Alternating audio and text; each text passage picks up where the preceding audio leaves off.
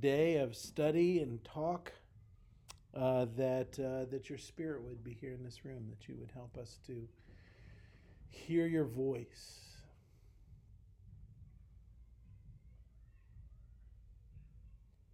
Lord, as we're going to engage a little bit this morning with the way we read your word, the way we read the Bible, Lord, I pray that you would help us to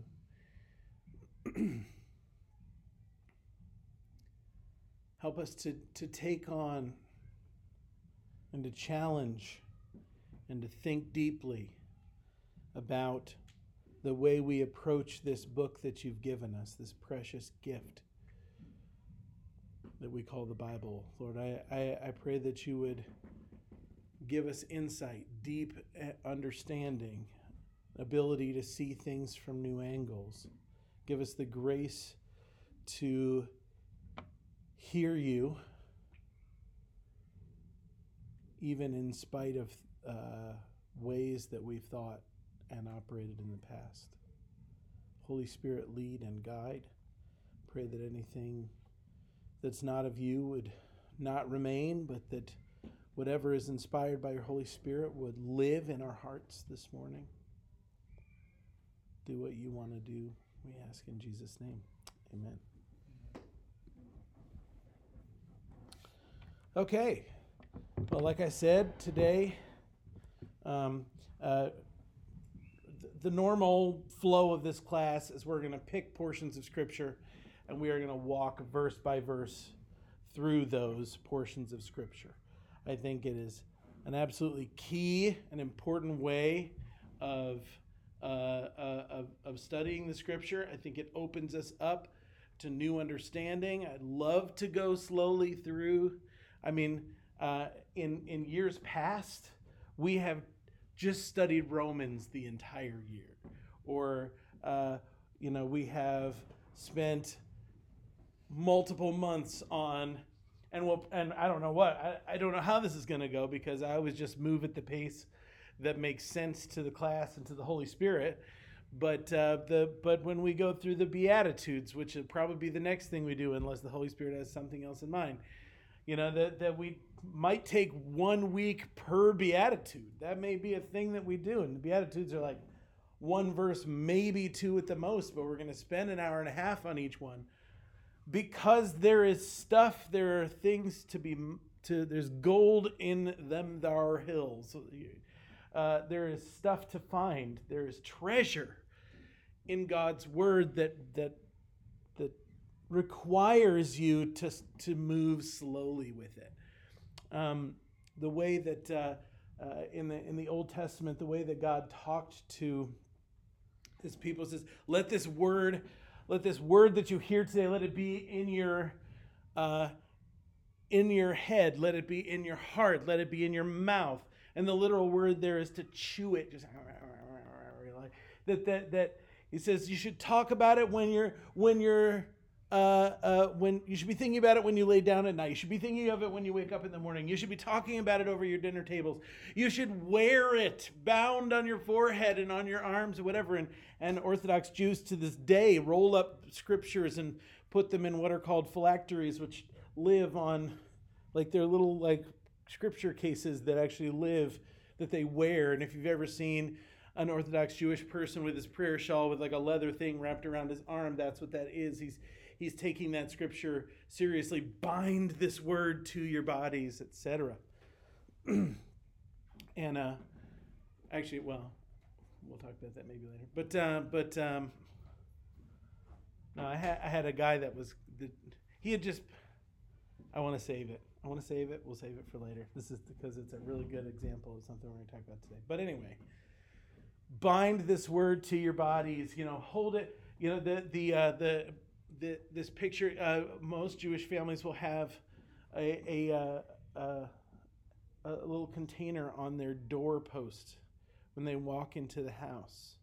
And many of them, as they come in the door, they'll kiss their fingers and then touch it, because in there is certain portions of Scripture are written out and then wrapped up tightly and put inside these little things because it was important to them. we should be the same way. We should have the Word of God. We should have the Scriptures saturating every part of who we are. Yeah. I looked up a picture of that thing you talked about, Orthodox Jews or something like that. Yes. Yeah, that's what I'm talking about. Like it looks like it wraps around all the way around there. Because they will either have it. See this box here on his forehead? Yeah. That's got scripture in it, and then this that's wrapped around his arm actually has scripture written on it as well. But then there's another box there on his arm. I saw that other box. Yeah, that's what they would do. They still do that to this day, but they did it all the way back then.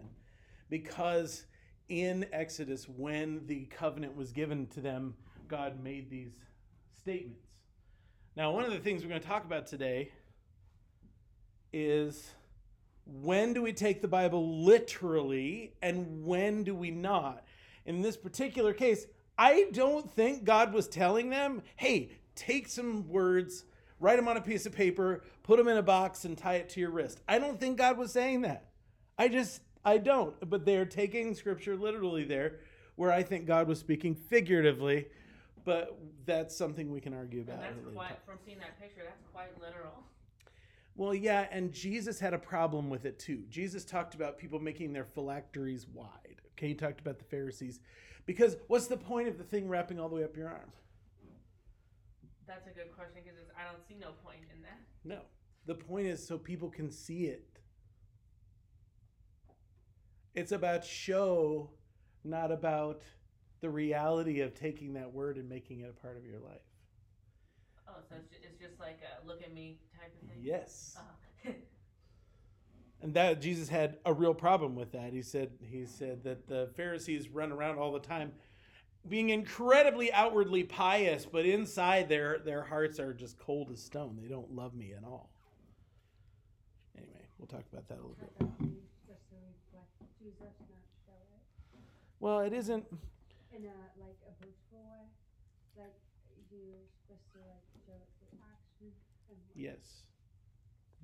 What Jesus wants from us is he wants a reality that exists on the inside that makes its way out. So, yeah. People will appear passionate about God's word because they actually are. Does that make sense? Not just because they want to appear passionate. It's one thing to tie it on the outside. Does it live in here first? If it lives in here first, then tie it on the outside all you want. But if it doesn't live in here first, then don't pretend it does by tying it to your wrist and your forehead. Does that make sense? Yeah. There's a picture of it I put in the group text for you guys to better understand it. So, all right. That's what we're going to do most of the time in this class. And we'll have lots of talk and discussion, right, about stuff like that. Tomorrow we start our Enneagram study. I'm excited about that. Okay, but no, you're not. You just took my dream. But not. I'm sorry. It's just going to be the first years. But today I want to spend today talking about how we study and read the Bible, and I want to spend some time kind of setting a tone for the way that we're going to explore the scripture as we move forward. Okay?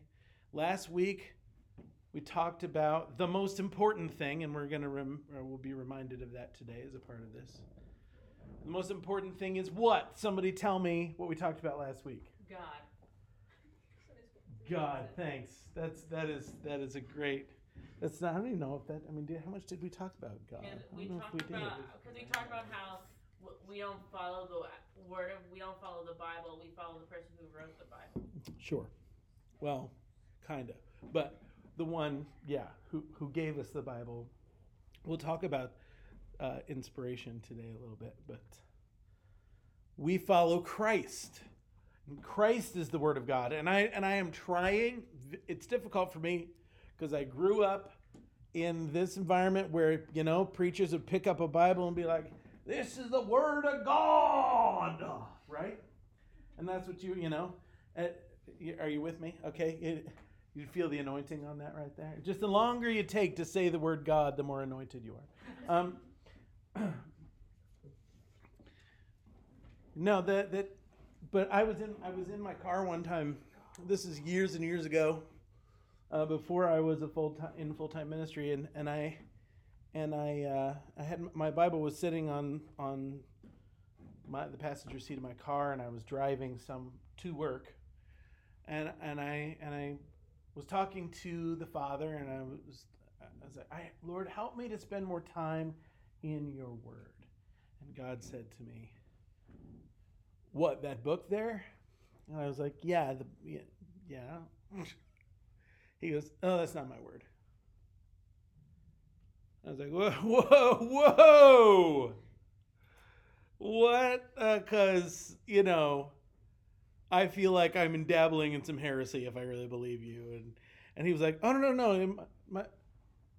That's scripture, and it's inspired by me, and that's very true, and it's a precious gift that I've given to you, and I want you to spend a ton of time in it. But that's not my word. Jesus is the Word of God. My Son is my word. He's the Word. Capital T, capital W. That book, that beautiful, wonderful, absolutely necessary book, inspired by the Holy Spirit, that book is a lot of things, but it's not my word. So if you are entering into that book to encounter the living word, then fine, great, do that all day. But if you're just reading it because you think it's like magic somehow, then throw it away, because it's not going to help.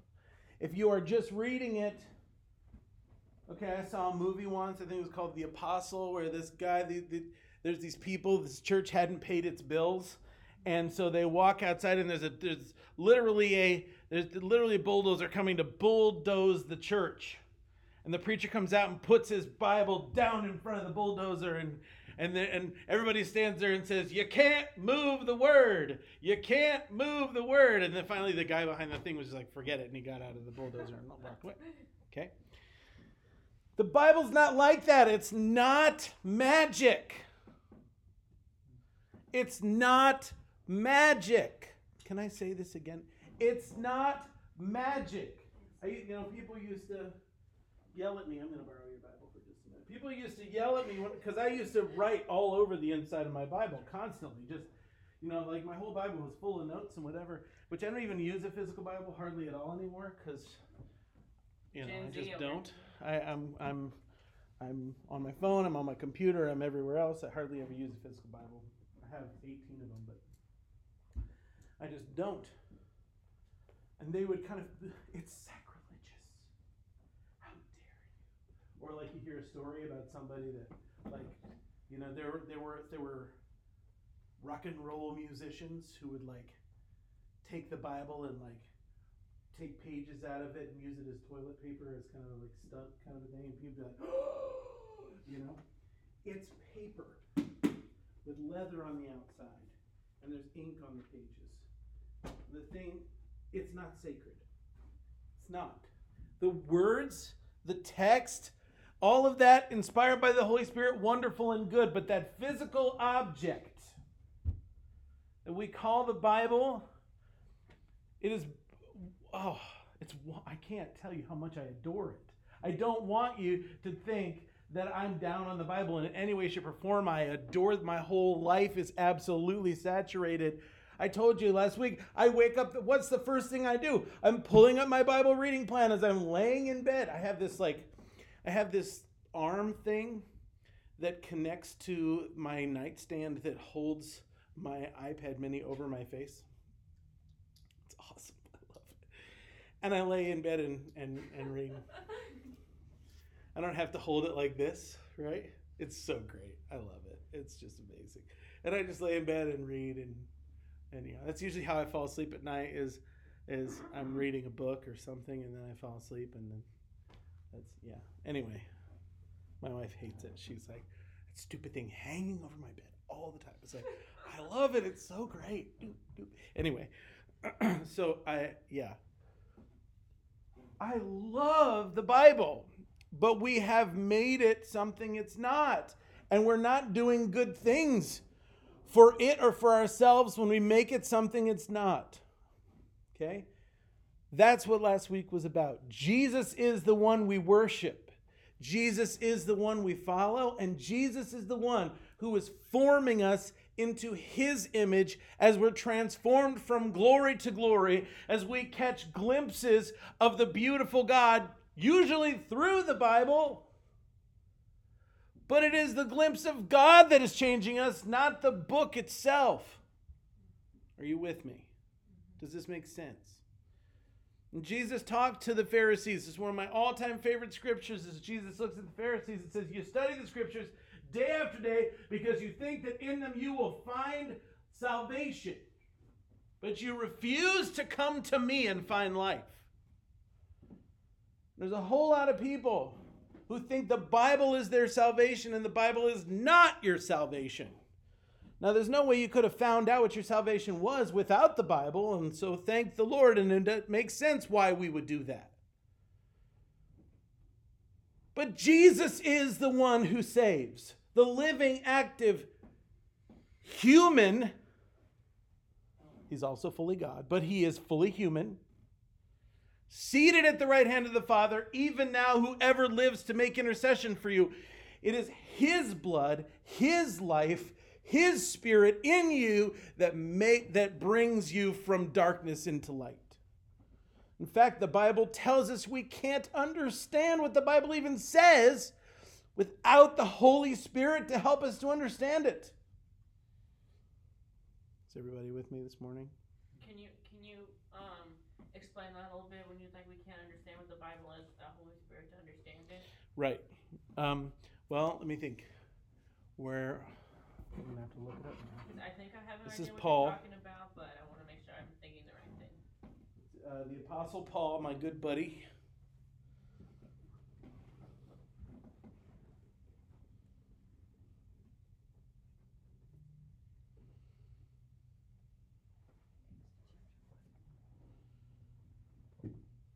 First Corinthians chapter 2.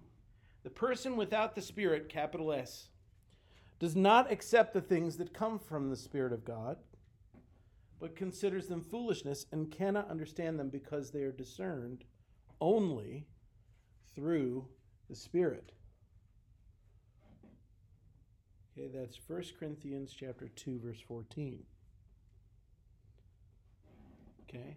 So we can read the Bible, but we cannot fully understand it until the very Spirit who inspired those scriptures brings us the understanding. Let me give you an example, okay, from the scripture. Remember after Jesus died and rose from the dead, there were disciples who were walking to Emmaus, right? And they were walking to Emmaus, and Jesus, resurrected Jesus, comes up and walks next to them and says, "Oh, you guys look sad. What's wrong?" And they're like, "Well, where have you been? What are you talking about? Are you crazy? Did you just wake up yesterday? Like what? That we're upset because Jesus is dead." He's like, "Wow, tell me about this Jesus guy." So they started talking a little bit about Jesus. Jesus was purposefully hiding himself from them. Okay? By the way, almost every encounter anyone had with the resurrected Jesus, they didn't recognize him at first. So it's either because he was so scarred from his thing, or because he's so different because he's in a resurrection body now, or because we don't really know. The Bible doesn't really say, but they didn't recognize him at the time. Maybe he was kind of like testing their faith a little bit, like their witness, to see if he would tell them. I think it's more than that, and we'll talk about that here in a second. So they're walking together. And the people say to him, "Well, we thought he was the Messiah, but he's dead, so he's obviously not the Messiah." And Jesus says to him, "Oh, you fool, you slow of heart to believe all that God has said and done." And they're like, "What?" And so then he walks them through the scriptures. And the Bible says he opened the scriptures to them and began to show them in the Old Testament why the Messiah had to suffer and die. He began to lay it out for them. This is Jesus preaching Jesus, helping them to understand. And when they got to they got a ways down the road, it was getting dark. You don't stay on the road in the dark at this time. So they said they went to a little hotel there, and they were going to stay the night there. And they invited Jesus, come stay with us. And Jesus said, okay. And they go inside, and then Jesus takes the bread and blesses it. And when he does, when he tears the bread and prays a blessing, all of a sudden, they recognize him. Oh, it's Jesus, right? Like they just, what? Right now, some people have said that it's because this is the first time that Jesus would have like stretched out his hands and they would have seen the scars. I don't think that's it at all, because I think this is what's going on. This is how we encounter Jesus, through the scriptures and the breaking of the bread. And Jesus is revealed to us by Jesus as he opens up the scripture to show us who he is. And then we step into a place of encounter with him and with each other at the breaking of the bread. And then we see him. Our eyes are open. Wow. There he is. Now, I've been listening to this guy named Father John Bear. He is an Eastern Orthodox theologian. And I'm just getting to know him a little bit. He's an expert on John, and that's where this story is found. And he talks about, he says, why did Jesus disappear? Because that's what happens. As soon as they recognize him, he disappears. Boom. Why did Jesus disappear once they recognized him? Why didn't he hang around and continue the conversation? Are you ready for this? Because in recognizing Jesus, in believing in him, they have become his body, and his physical presence is no longer needed. Is that crazy? I don't know if I believe that yet or not, but I think it's really interesting. That in stepping into that place of belief and saying, yes, this is who he is, this is what he did, they became the body of Christ, like we are. And so Jesus, not needed on the scene any longer. I think that's interesting. Okay, I'm just having fun with that. But any questions at this point? So today, anybody? Anything? I want this to be as much of a conversation as we can make it. So that means that you have to talk too. Yeah. One of the questions, I just wrote it down so I don't forget. Yeah. I put, do you think, Jesus, hides himself from us until, a certain standpoint on where we're ready to, accept the part he wants to show us? Absolutely. This is why Father Bear was telling that story, is because he talks a lot about veiling and unveiling, and how veiling and unveiling is necessary for communication.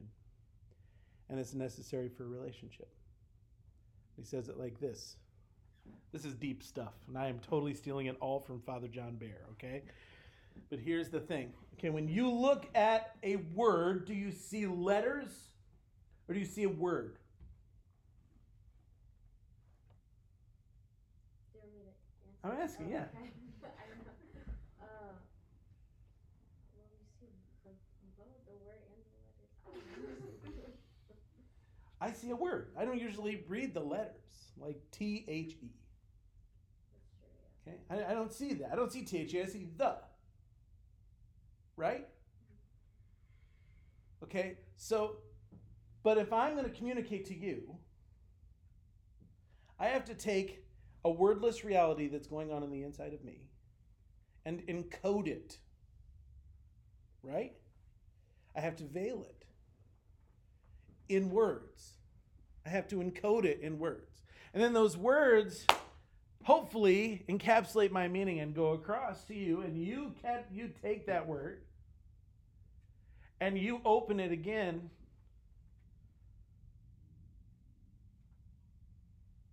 and you hopefully have received what I have tried to send. But it's only through a conversation between me and you, Samuel, between me and you, It's only as we talk, which is why it's really important when you're having a conversation with someone to reflect back to them what you just heard, especially if it's a very important conversation. But they say something to you, this is how I feel, this is what I want you to know, and then you say, okay, this is what I just heard you say.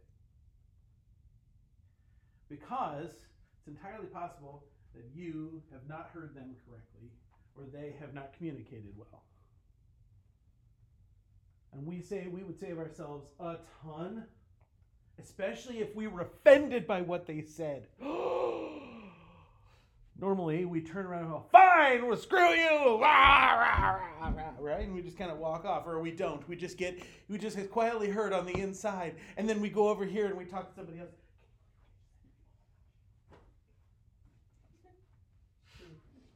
Depends which Enneagram number you are, but we'll find out about that later.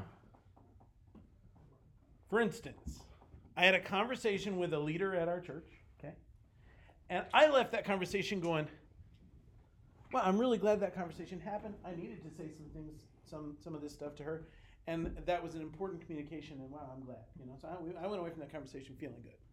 She went away from that conversation really, really discouraged and upset. And she talked to one of her friends, which is also one of my friends, about how discouraged and upset she was. And she said to her, I don't know what Pastor Josh is thinking. I don't even understand. Why would he come? And her friend, which is also my friend, said to her, I think you should probably go back and talk to Josh about this because I don't know if you heard him right. Because I can't see Josh ever saying what you just told me he said. And then her friend, which is also my friend, called me and said, I just had a conversation with this person. I'm a little worried that they misunderstood you. You should probably talk to her. So I gave her a call. Hey, I heard that you went away from our conversation upset. Can you reflect back to me what you heard me say? We ended up having an hour-and-a-half conversation then, which was really, really good. Where I helped her to see that that is not what I meant to communicate at all. I'm so sorry. This is what I was trying to say. And because of that, we're still friends and we work well together still. But if that conversation hadn't happened, that second conversation, she'd probably still be mad at me and she probably would have left the church. Because what she heard me say was the exact opposite of what I actually meant to say. Okay, veiling and unveiling. We have to veil because we don't have telepathy, so we can't just be like, feel my feelings, right? We can't do that. Wouldn't that be nice to be able to just communicate the exact state of your innards to someone else just in a flash? Just, now you got me, right? I got you. Okay, then that would be great, wouldn't it? But we can't do that. We don't have that capability. So we have to take that and try somehow to put it in this code we call words. That's a veiling of it. And then they have to try to unveil it and see, based on what we sent them, what we meant. And that is exactly how the Bible works as well. God is trying to communicate with humans. And the ways that God has chosen to communicate with humans, the final and greatest and best way was, he came himself and walked amongst us as one of us and showed forth the perfect image of the Father, which is what we talked about last week. And now we have the Holy Spirit living inside of us, and so Jesus said, you'll have no more need of a teacher because the Holy Spirit's going to live inside of you and he's going to guide you into all truth, which we don't trust that at all. By the way, we're really bad at trusting that. We have not learned to cultivate how to hear the voice of the Holy Spirit. I think this should be the number one class that everyone takes the minute that they get saved. How to hear the Holy Spirit. And maybe we'll have that class sometime. How do we know when it's the voice of the Spirit? How do we hear the voice of the Spirit? How do we learn to trust the voice of the Spirit?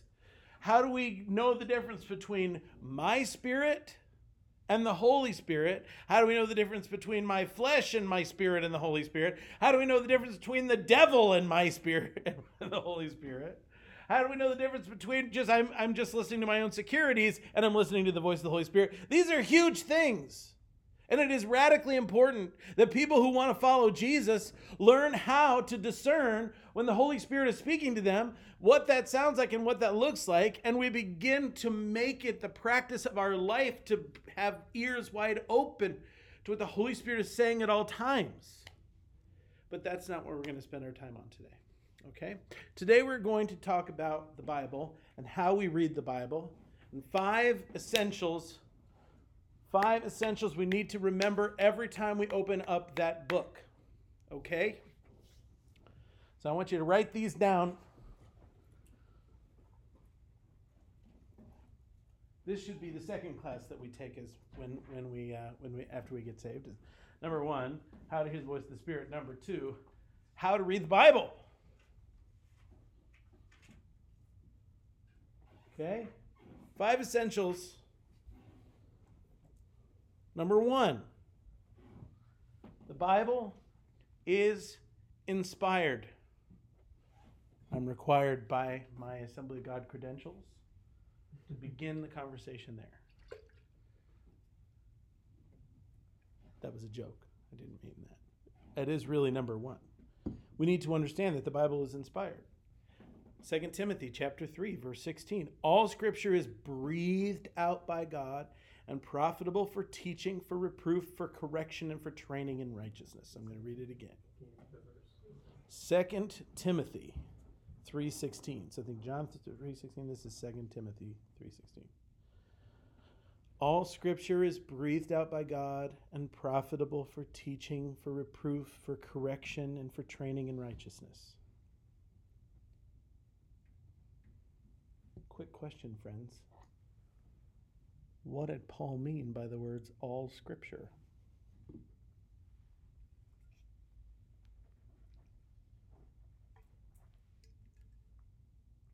Anybody? Bueller?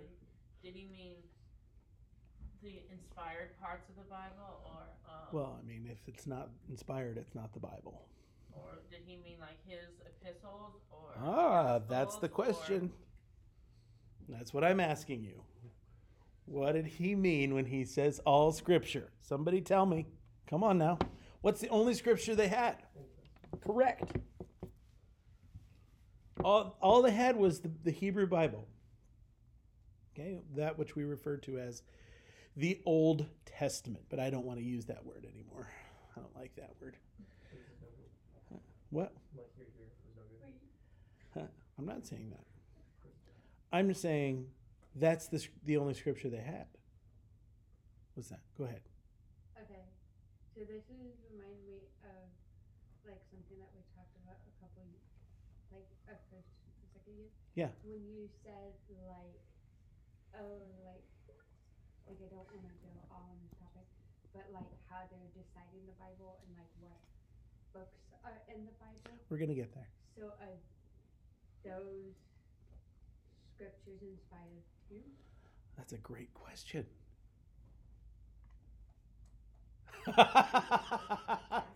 Oh, that's such a great question. It's what we need to think about. Okay.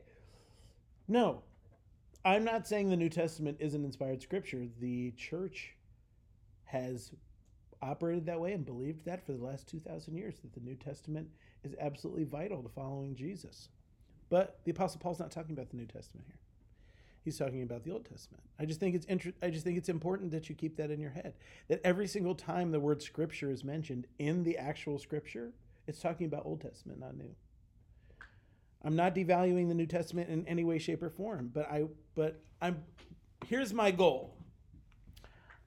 If you're anything like me, how many of you grew up in the church? Yes. How many of you grew up in an evangelical church like the Assemblies of God? Yes. Okay. So all of you probably view the Bible the same way I did. And my goal is to take that frame through which you have viewed the Bible all this time and smash it to 1,000 pieces. That's my goal. I want to reframe the Bible for you because that frame is not good enough. The frame I grew up with, the frame that I had my whole life until maybe 10 years ago, not good enough. Just not, period. It is a cultural frame that was given to us not by the Bible, but by modern ways of teaching and understanding the Bible, and it's not good enough. And I want to reframe the Bible. Or at least I want to let you know that you have a frame through which you're viewing the Bible. That would be good enough for me. That you need to understand there's other ways to think about this book. And maybe they're better than the one that you have right now. Okay? This is my primary goal, is to show you your paradigms. Anybody know what a paradigm is? Can somebody give me a definition of the word paradigm? No? Okay. This is an important word, and I will probably use it a lot. Okay? Your paradigm is the way you see the world, the way you think about the world. It is your worldview. It is the lens through which you view everything, including the Bible and politics and. Okay, and your paradigm, most of us just accept that paradigm as that's just the way the world is. We just accept our native paradigm as being the only way to see the world, but we are wrong. Nobody sees the world perfectly other than God. And we need to be able to understand what our paradigm is so that Jesus can mess with our paradigm. Because what we want is, we want to be as close to the way that God sees the world as possible. Are you with me? Does that make sense? Okay? And that's my goal. My goal is to at least show you that you have a paradigm. Because most people are not aware, especially people of your age. I love you, and I'm not picking on you as young people. I'm not. But most people, especially people of your age group, are not yet aware of the fact that you have a specific way, a paradigm through which you encounter the world, and that maybe other people have different paradigms than you. I feel like the age that you're in, and by the way, I'm not talking about Generation Z or Millennial or every single generation has felt this way. Because that's what it means to be in your late teens, early 20s. What's happening at that time in brain development is that you are becoming able to understand abstract concepts, which you were not able to do before you were about 17, 18 years old. Girls are able to do it earlier than guys. Sorry, but it's true. Your brain was not capable of understanding abstract concepts and thinking in abstract concepts until you're maybe 18, 19 years old. Okay? Which is why people go to college and lose their faith. Because they've had one paradigm their entire life, and they go to college and find out there are other paradigms in the world, and they don't have anybody there to say, just because you're seeing the world differently doesn't mean that the things that were given to you when you were a kid about Jesus are not helpful, important, and true. And people lose their grid, and therefore they lose Jesus. And that's a shame. It is really a shame. But Jesus, for me, is the anchor to which I am connected that keeps me safe and strong, even as the whole world flips and turns and whatever. My paradigm can shift all day long because Jesus stays the same, and he's my anchor.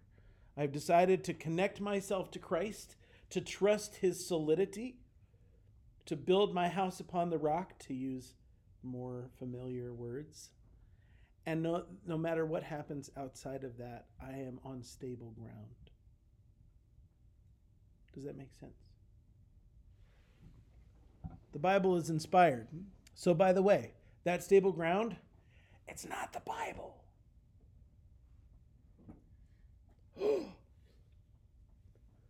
How many times did you in Sunday school, when a wise man built his house upon the rock? Anybody else? That song? Wise man built his house upon the rock. How many times have you been told that the rock you were to build your life on was God's word?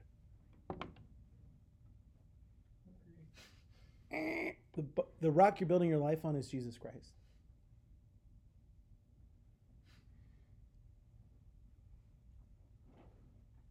I've actually had a pastor hold the book like this and say, the wise man builds his house on the rock, right? Anybody ever seen that one? I've never Right seen there? people do it with the Bible. That's it. This is it. They're building their house right here. This right here, this book, this is not the rock that our lives are built on. Jesus Christ is the rock that our lives are built on. That book leads us and shows us Jesus, but it is not Jesus. Okay, I've said that enough times. You guys got that. Okay. The Bible is inspired. What does it mean that the Bible is inspired? Somebody tell me what you think it means that the Bible is inspired. Go. The Bible is inspired. TBQ and JBQ question. It is inspired because God spoke to certain people what he wanted them to write in the Bible. No. Oh, that's gross. Okay. I don't mean to be mean, Ross. I You're love fine. you. You know that, right? Yeah. Okay. If you didn't pick on me, I'd wonder if you liked me. And I'm not really picking on you. I'm picking on that. That is a horribly worded answer to that question. I know you didn't write it. That's what TBQ and JBQ. I know, but that is terrible. If that is our biblical view of inspiration, we're all in trouble. Because that is a picture of God kind of like coming along and sitting down next to Peter or Paul or Isaiah or David or somebody and saying, okay, here's what we're going to do. I want you to write this down. Write this down. In the beginning, God created, right? Isn't that what the picture you got? I did, yes. That is not how it worked at all. It's not how it worked in any way, shape, or form. That is not even close to what inspiration is. Much more nuanced, much deeper, much more interesting, and much more scary and scandalous than that. Inspiration is this weird, this strange, holy dance that God does with his people.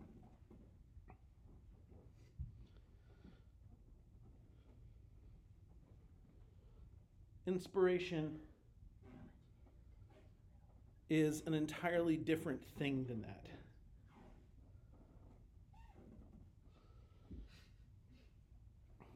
2 Peter chapter 1, verse 21. For prophecy never had its origin in the human will, but prophets, though human, spoke from God as they were carried along by the Holy Spirit. That's 2 Peter 1, 21. I'll read it again.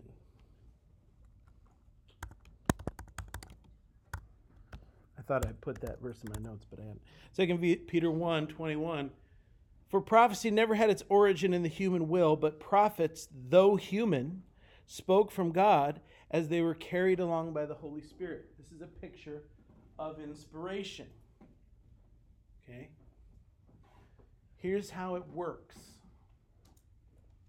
The Holy Spirit comes and surrounds a human heart and begins to breathe on a human author. And that human author steps in by faith into cooperation with the Holy Spirit to begin to write. But they're not zapped. They're not given every single word as though it were like God sitting next to them dictating to anybody a Monty Python fan? Monty Python, the Holy Grail. Anytime I say the word dictating, I think of them when they're in the cave and he says, the Grail is found in the castle. It's like, what? He must have died while carving it. And the guy says, he wouldn't have bothered to carve out, he just would have died. And the guy says, perhaps he was dictating. That's my favorite line in the whole thing. Anyway, sorry, Monty Python, big fan. Okay, so the castle, that's, God was not dictating the word to the author. That's not how it worked. God inspired. God lends spiritual authority to the author. God gives them a glimpse of truth and reality, which then is faithfully carried forth into the writing. But it is the author's words. It is the author's worldview comes across. and the author's misunderstanding of things, oh my goodness, I'm going to get myself in trouble. There is stuff in the Bible that's not true. I know. Could you You're explain all going to that? throw rocks at me. My wheels are turning right now. Yeah, I'm just going to leave it there and walk out. There's stuff in the Bible that's not true. Have a nice day, everyone.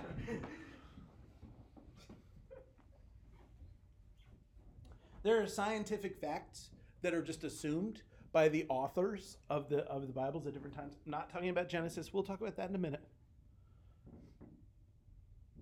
Okay?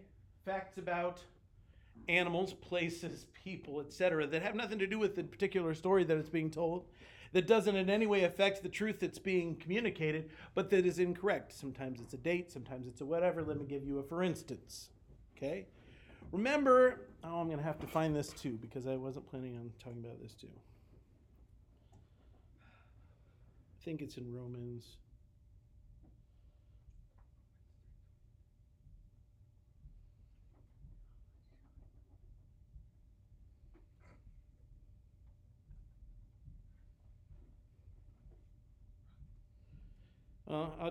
I can't find it right now, because I don't remember the exact wording.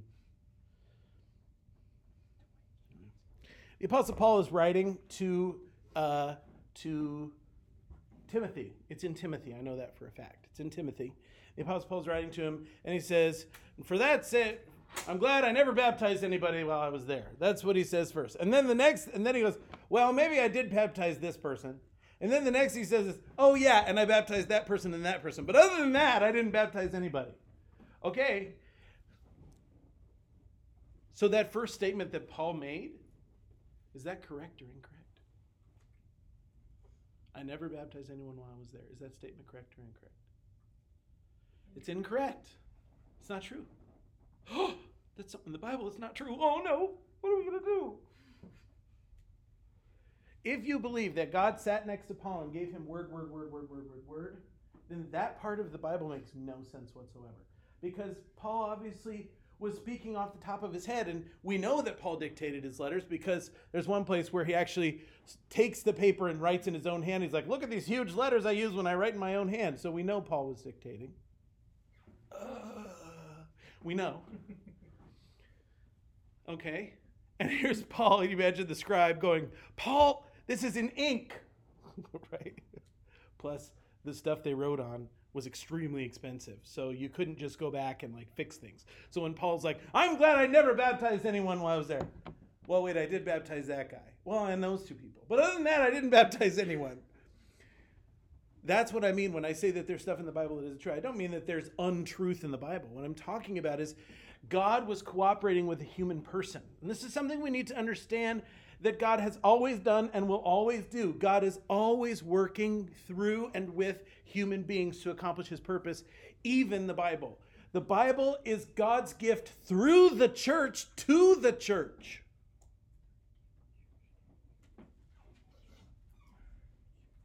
God didn't just drop a finished manuscript down onto the. He wasn't like, "Oh," like Mr. Bean, you know what I'm talking about? Okay, it's not like that. They say I look like him.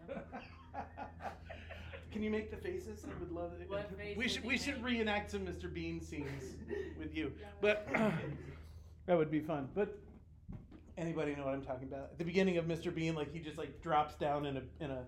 There's this light that turns on, and then he just flops onto the ground. Anyway. God didn't, that's not how the Bible came to us. The Bible didn't come to us already pre-done and pre-packaged in a plastic bag where God was like, "I'm going to trust you with this now." It's Isaiah, right? "I'm going to trust you with this, Isaiah. Make sure you get that to the right people." That's not how it worked. It was a cooperation. It was a dance. It was a process. It was a thing. And because of that, the Bible's very human. And ready? It's very imperfect. But it's perfect in its imperfection.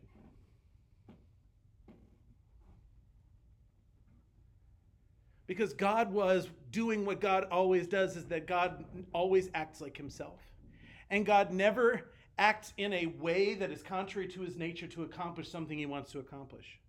even if it means he has to go the long, long way around. Don't you think it would have been nicer if God could have accomplished the salvation of all humankind without becoming a human and walking through a human life as a man of sorrows and then being killed on a cross? Don't you think if God could have done that just by going, that's what he would have done? But he couldn't do that. Because if he had tried to force something on us like that, it would have been nothing like him. God always acts like himself, including in the writing of the scriptures. And so God used inspiration to write the Bible. He didn't just dictate it to a human author, which is why I have a problem with the way that the JBQ card describes it. Now I realize JBQ students are elementary kids, and that wouldn't really fit on one of those little cards. And it's on TBQ cards too. Well, either still, that's a long. This is a nuanced, complex, nitty-gritty, dirty reality, which is why it's good. That's why it's good. God always gets his hands dirty. That's just who he is. We wouldn't have had the Gospels if Jesus didn't come down and be a man. We wouldn't have had any of it. We wouldn't have had salvation at all. Jesus had to become a man. Not because there was some outside force saying, if you don't do this, then they won't be saved. No. But Jesus was seeking to accomplish the full salvation of mankind. And the only way he could properly do it was by becoming a man, by showing us who the Father is, by living a sinless life, by dying a death upon the cross and then raising from the dead and ascending into heaven. That's the only way that our salvation could have been accomplished God's way. Now, he could have done it. Which is what, by the way, have you ever thought about the temptations in the desert? Jesus goes off into the desert. Some of those ideas weren't bad ideas, now were they? Some of those are pretty good ideas. Hey, Jesus, if you want some notoriety, let me tell you what it's going to happen. If you just jump off the top of the temple and then get caught by angels at the bottom. What do you think? And Jesus was like, you don't understand me, and you are trying to get me to do things in a way that's not God's way, and I'm not going to do it, Satan, so you can just shut up. Thou shalt not test the Lord thy God. Ha ha! Satan's like, dang it. Because he was trying to tempt Jesus into being something other than a perfect representation of his Father. And then what was the final temptation? The greatest one, the most scary one. Hey, Jesus, here's all the kingdoms of the earth. They are mine. Satan could say that because it was true. Bow down and worship me. I'll just give them to you. No need to go to the cross. No need to go walk through all this stuff. You can have them. Anybody a Lord of the Rings fan? Woo! Nobody? Big Lord of the Rings fan. Okay, this is the exact same picture of Galadriel when Frodo offers her the ring. You remember in the movie? When she's like, I will not lie and say that my heart has not desired this thing.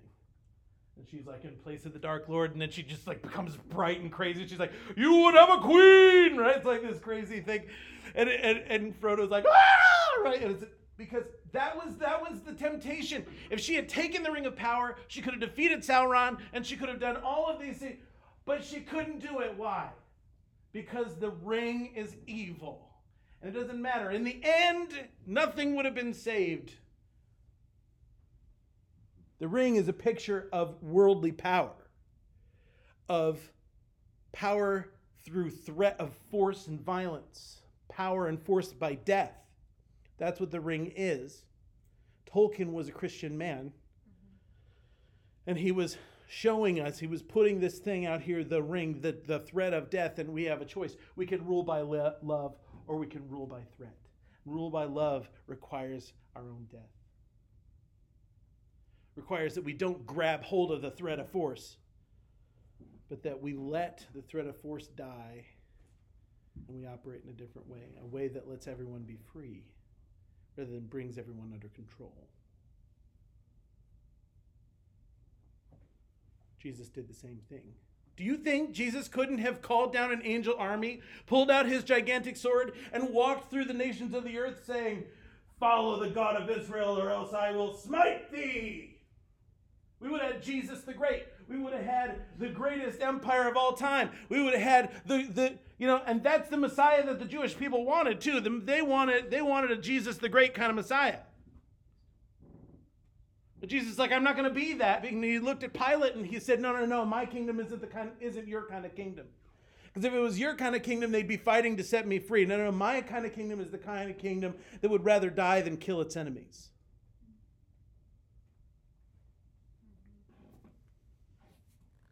The Bible is inspired. I'm getting off the track here. It's a dance between men and God. But that's why I went there, because that's how God operates. God has to operate his own way. And when we begin to read the Bible, we need to understand that God is being God in cooperation with human beings. And that is why we have this book that's in front of us.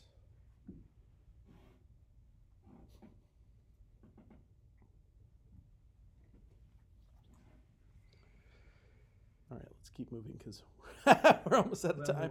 That was just number 1. Okay, number 2, exegesis. And this is the most important one. Exegesis. Anybody know what that word means? E-X-E-G-E-S-I-S. Exe. E-X-E-G-E-S-I-S.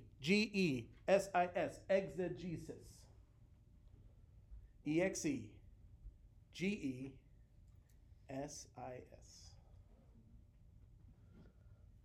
Exegesis.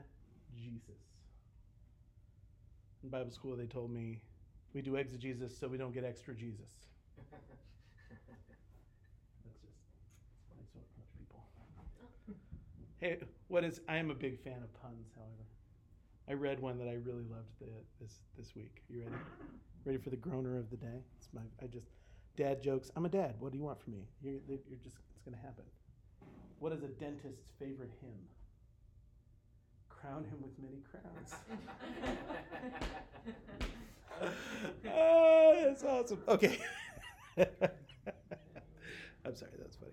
Okay, exegesis. Here's what exegesis is. It is the process by which we figure out what the text meant originally. What was the author attempting to communicate? What did it mean when they wrote it down? Okay? That means I don't get to bring and put a meaning on top of it that I brought with me. That means that I don't get to proof texting I've been doing it all day, but proof texting drives me crazy. The Bible doesn't serve your ideas. You serve the Bible's ideas.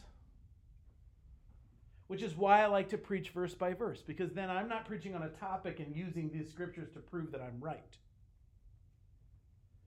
I'd rather preach verse by verse where I can unpack what's being said inch by inch, verse by verse, and I can serve the Bible's ideas rather than the Bible's ideas serving me. Are you with me? Exegesis is the process by which we figure out what the person that wrote it was trying to say. And it's massively important.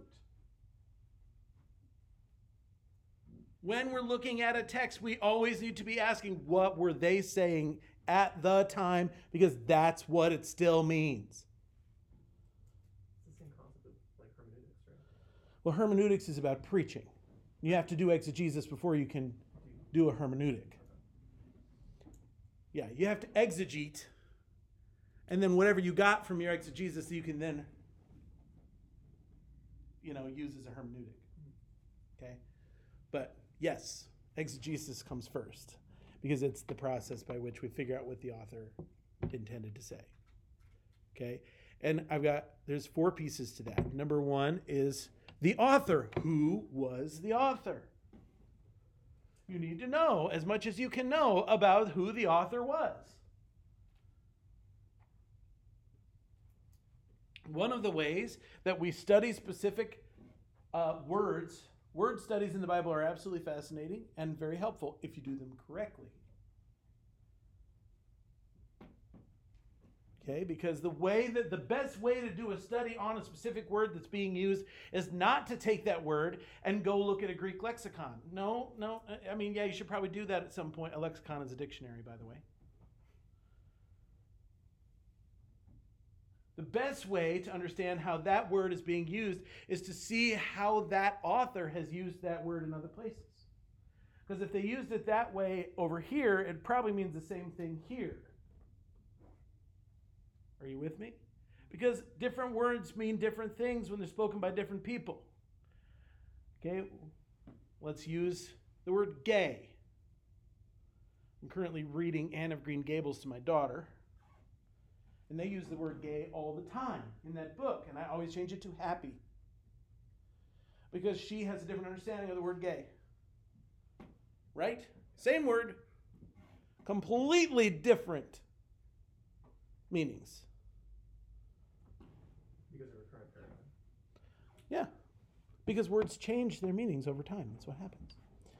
So if I'm reading something written by John, and I see a word, and I say, that Greek word. When John used that Greek word, I want to know how he used it other places in the book of John, other places in Johannine writings. That's what we call John's writings. So I'll look at the way he used that word elsewhere in the book of John, and I'll look at other places in 1st, 2nd, and 3rd John, see if I can find it there, and I'll look in the book of Revelation. Where else has John used this word? And that should give me some perspective on what that word means. The problem is there's a lot of words that are only used once in the Bible. And in that case, then we have to do some. Oh, I skipped one. Language. The original language. Duh. We talked about this last week. But the New Testament is written in Greek. The Old Testament is written in Hebrew and Aramaic. You need to understand that what you are reading is a translation of a different language, and not just a different language, but a different language from 2,000 years ago and more. This is part of the sub 4 under 2. Yes. Okay. This is all under exegesis. Language, author.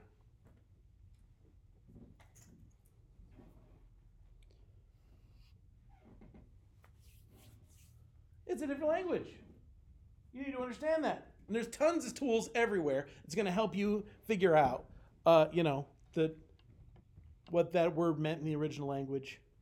I was listening to a Bible Project podcast on the way here, and they were talking about Exodus chapter 37, where it says that God is slow to anger.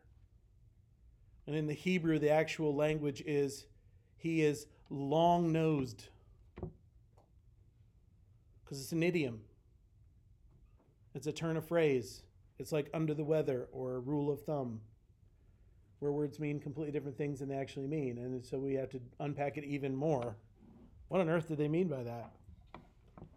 The language, important, absolutely massively important, because it can change everything. Go back to the original language. Okay. The audience. Who was this author writing to? This is all under exegesis. Audience. Who was he writing to? And the next one is why? The purpose. What's the purpose for which this was written? Okay, in the book of Hebrews, that's massively necessary, that you understand who was written to and why it was written. It's true everywhere. But the more I'm in the middle of studying Hebrews right now with my church, and oh my gosh, if I didn't understand who this was written to and why, I would completely misconstrue a lot of texts in this book. And it has been done many times over the whole of Christian history, where they have not understood the audience and therefore not understood what the author was trying to say.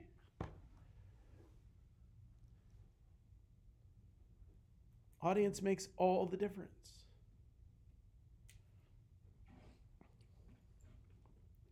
And finally, under author, I'm not done under exegesis. There's two more after this.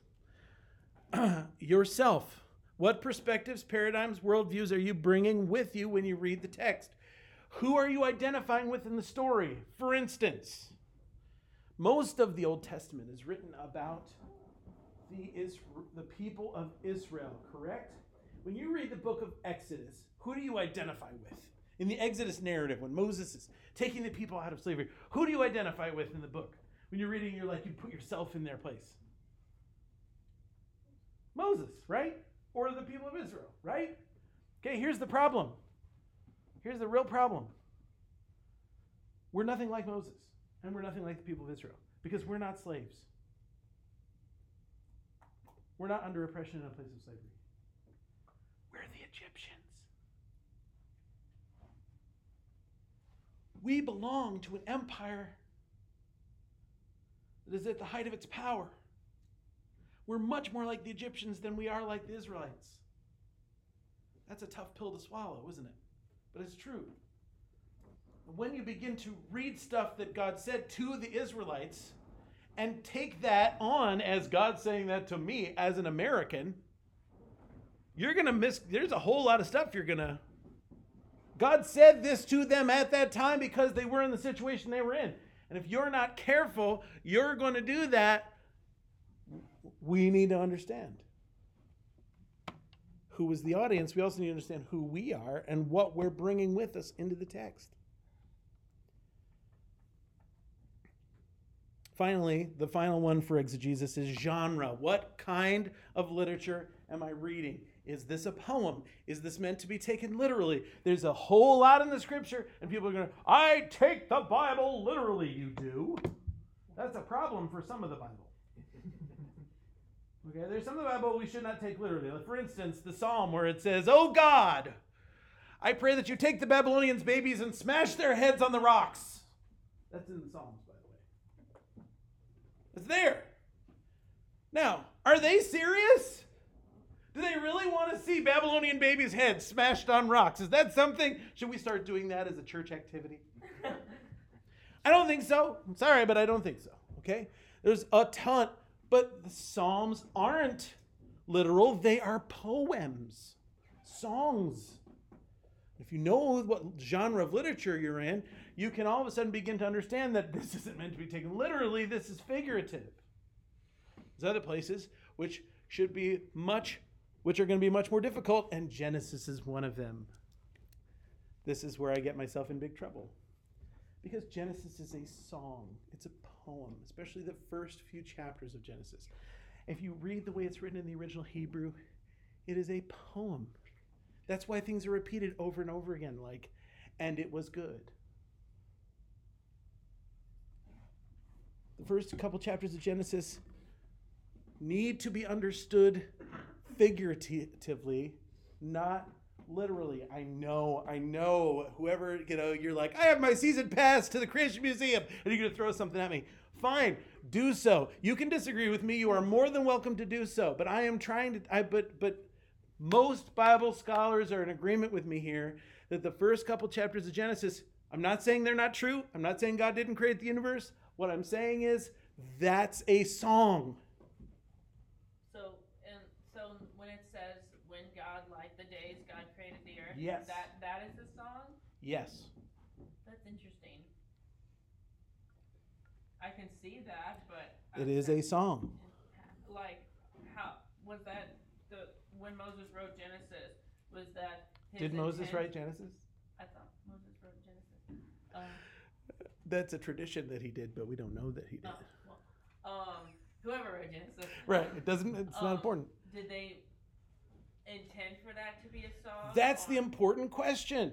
What were they trying to do? And when you're asking that question from the beginning, then your interpretation and your exegesis becomes much easier. When you know what the author was attempting to accomplish, then you can take from the text what the text is trying to give you, and not take from the text what the text is not trying to give you.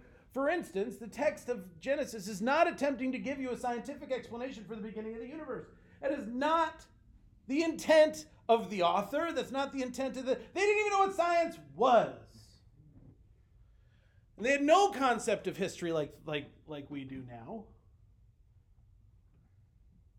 This was a song. It was meant to be taught to children to teach us that God created everything. Isn't that exciting, kids? God created everything because that's the truth.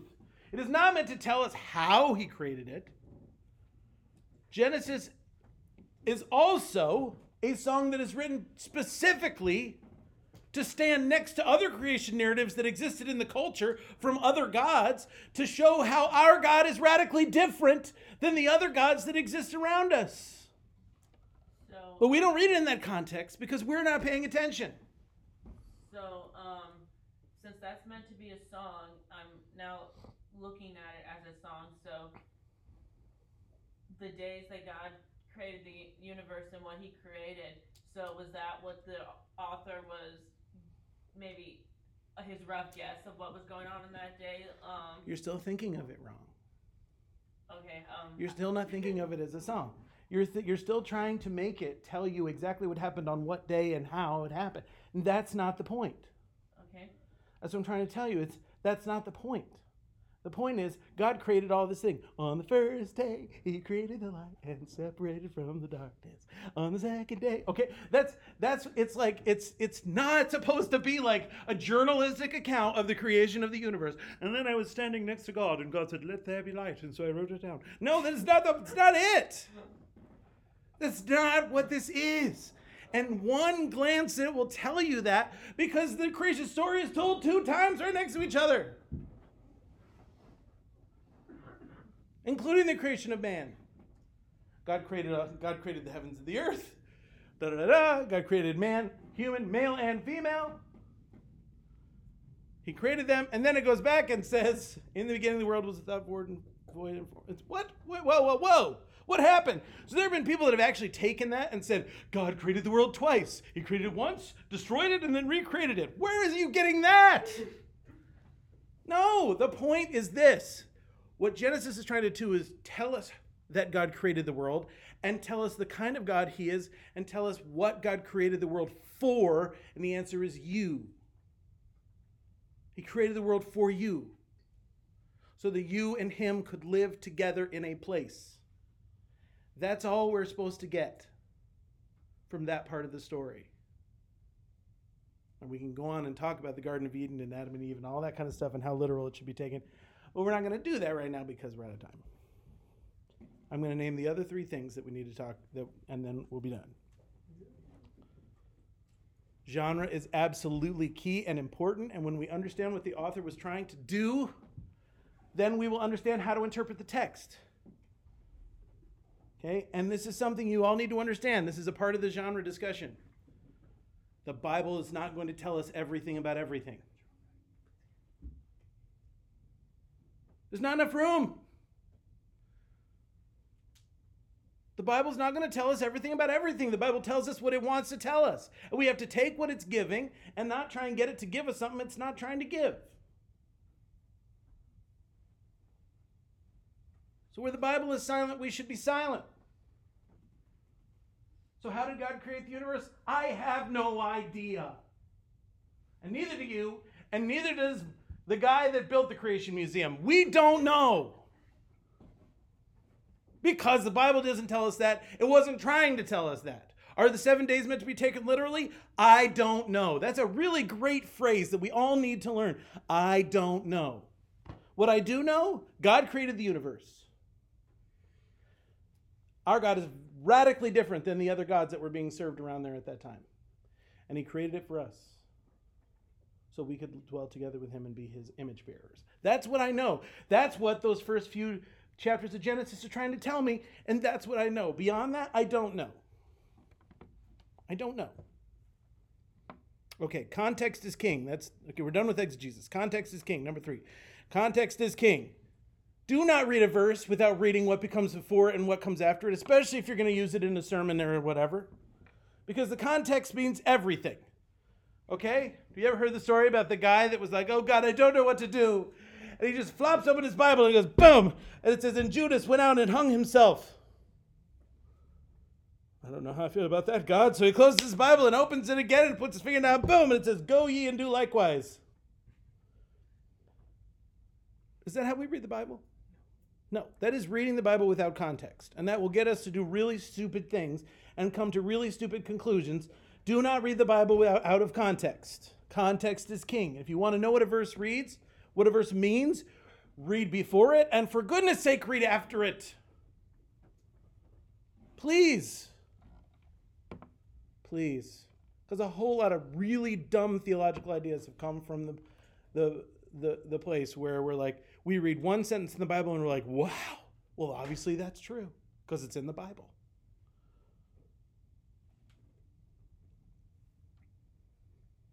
Context is king. Number 4, Jesus perfectly revealed the Father. We already talked about that. The Bible is a unified story that leads us to Jesus, guys. Let Jesus be your rabbi. If what you're hearing from the Bible does not look like Jesus, you probably need to go back and read some more.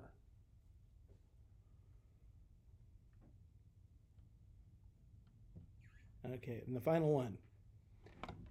2,000 years of church history. You're not the first people to read this book.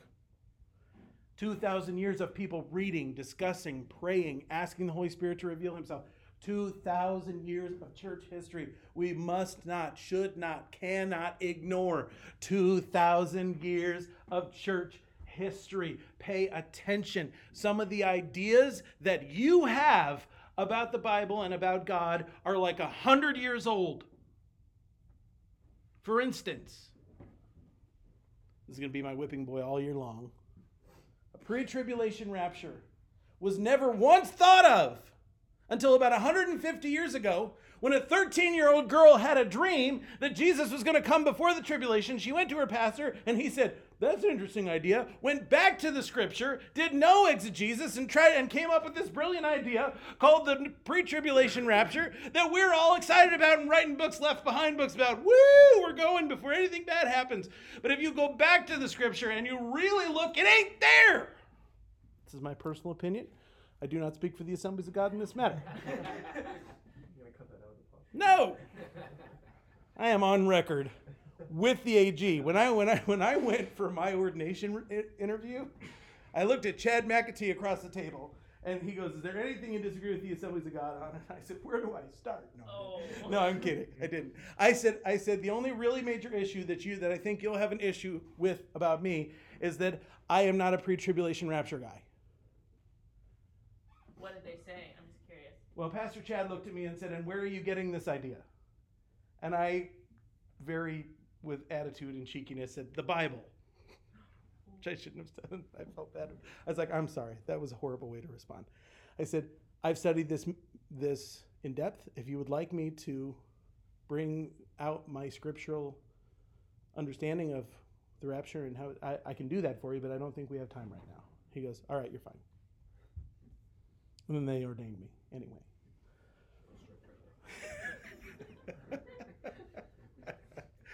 Because it's not a key issue. If I had told them that Jesus was the brother of Michael the Archangel or something stupid like that, then they would have been like, "Yeah, we don't think so.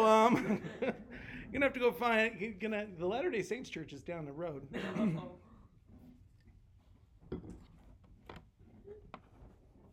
All right. That's it. Yeah. Can you please repeat The main points. what The main ones, my 5 main points. The Bible is inspired. Do exegesis. Context is king. Jesus perfectly revealed the Father. And don't forget that we have 2,000 years of church history. I have spent a ton of time in the last 10 years or so reading things that were written before the Reformation. Specifically, things that were written within a few hundred years of Jesus, the early church fathers. And they have radically changed the way that I view the Bible, radically changed the way that I view Jesus, and radically changed my theology. I'd probably have a lot more to say to Chad McAtee if we were talking today. True, though. It's true. But I know AG, I will tell you when I'm straying off the AG path a wee bit. Like that whole thing about Genesis, yeah, they wouldn't agree with me on that at all. They just wouldn't. The Assemblies of God. Song? What? You don't believe the first chapter is like a poem or Like, something? not They this- might say that, but they would say it still needs to be taken literally. Interesting. I didn't know that. Because people don't take songs. I can't do it. I just can't. I can't in good conscience misread the Bible. I just can't. I'm sorry, but that's where I'm at. Yeah. So for someone who's seeking certification like myself, in like a Yes. Yeah. year, is it better to just show up and say, "No, I think everything you guys believe is really great"? There are In that interview. there are 16 fundamental truths that you have to be able to say. Yes. Good. Okay. That's it. If you can do that in good conscience, then you're okay. Conscience is different, though. I can, and I can. No, I know. I'm saying. Oh yeah, no, I Well, wouldn't. tell them, hey, It- I do disagree with this. If I The only reason that I said that to him is because he asked me point blank, is there anything that we are in disagreement on? Did they ask you that, Josh? They did, yeah. I told him to. That's the only, well, that was for ordination. They didn't ask me that at the licensing level. I said I wasn't certain about it, and then I also talked about the tongues thing a little bit. Yeah. That's my favorite thing to always talk about. Yeah. whenever- That's another interesting. The The initial physical evidence of the, yeah, Speaking of tongues. right. My favorite. As long as you're pretty good. I would So say like go 2 for out it. of 16, I think. Here's the issue. And pay your tithe. That's what they Well, here's the deal, okay? I've looked around because more and more I'm getting uncomfortable. I am. And I've looked around. And the reason I'm a part of a denomination is so that I have men and women who are looking over my shoulder and paying attention to my life and saying, and calling me to account. And, that I have some oversight and some covering. That's why I'm a part of a denomination. I also love them, and they're my moms and dads, right? Literally, but also figuratively. These are people that have poured much into my life, and I want to honor that by staying in fellowship with them. I also feel like I'm a missionary to the assemblies in a way about a lot of things, and I'll leave when they kick me out, but not before. That's where I am, and that day may come. It may come, but I will let you know when I am straying from. I will say this to you. I am always going to tell you where I'm at, because I want you to know where I'm at on an issue, on a topic, whatever. I will tell you when I'm not in full alignment with the Assemblies of God. I will let you know. Because at the end of the day, you need to get in this book, and you need to get with the Holy Spirit, and you need to figure out where you can be in good conscience.